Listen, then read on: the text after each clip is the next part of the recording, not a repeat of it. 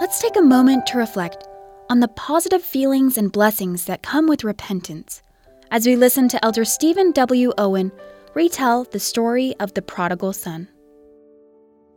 Too often we think of repentance as something miserable and depressing, but God's plan is the plan of happiness, not the plan of misery.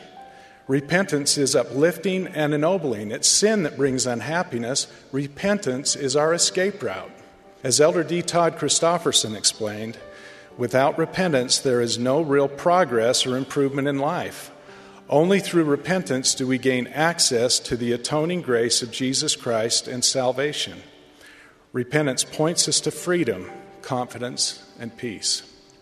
My message to all, especially to the youth, is that repentance is always positive.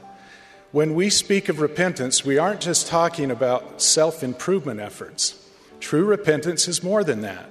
It is inspired by faith in the Lord Jesus Christ and His power to forgive our sins.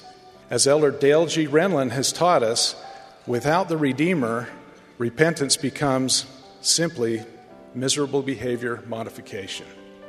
We can try to change our behavior on our own, but only the Savior can remove our stains and lift our burdens, enabling us to pursue the path of obedience with confidence and strength. The joy of repentance is more than the joy of living a decent life. It's the joy of forgiveness, of being clean again, and of drawing closer to God. Once you've experienced that joy, no lesser substitute will do.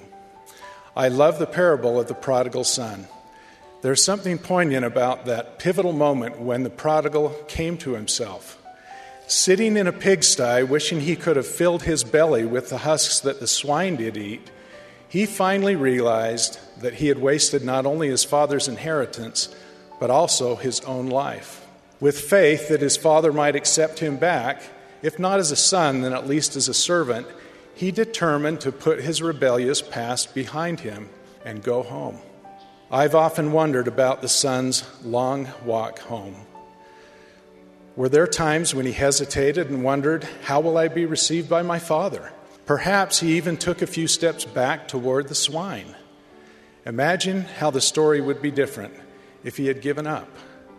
But faith kept him moving, and faith kept his father watching and waiting patiently until finally, when he was yet a great way off, his father saw him and had compassion, and ran and fell on his neck and kissed him. And the son said unto the father, Father, I have sinned against heaven and in thy sight, and am no more worthy to be called thy son.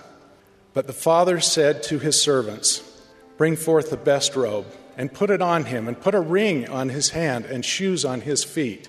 For this my son was dead, and is alive again. He was lost and is found. Brothers and sisters, we are all prodigals. We all have to come to ourselves, usually more than once, and choose the path that leads back home. It's a choice we make daily throughout our lives. We often associate repentance with grievous sins that require a mighty change, but repentance is for everyone. Those who are wandering in forbidden paths and are lost, as well as those who have gotten into the straight and narrow path and now need to press forward.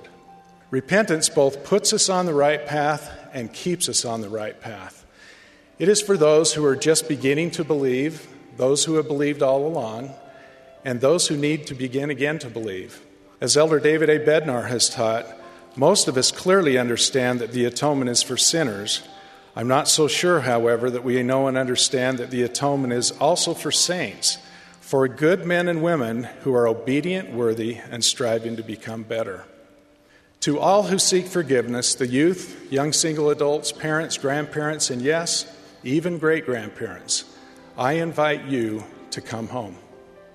Now is the time to begin. Do not procrastinate your day of repentance. Then, once you have made that decision, keep following the path. Our Father is waiting, longing to receive you. His arms are outstretched all the day long for you. Sometimes the journey will seem long. After all, it is the journey toward eternal life.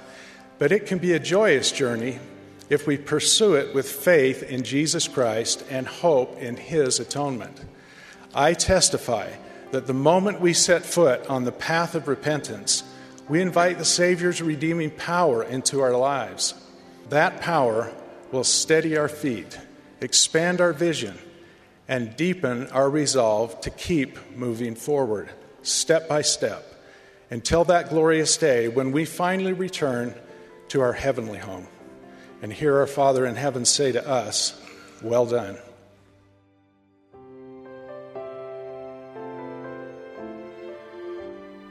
That was an excerpt from Elder Stephen W. Owen's talk, Repentance is Always Positive. Thank you for taking a moment to reflect with us here on BYU Radio.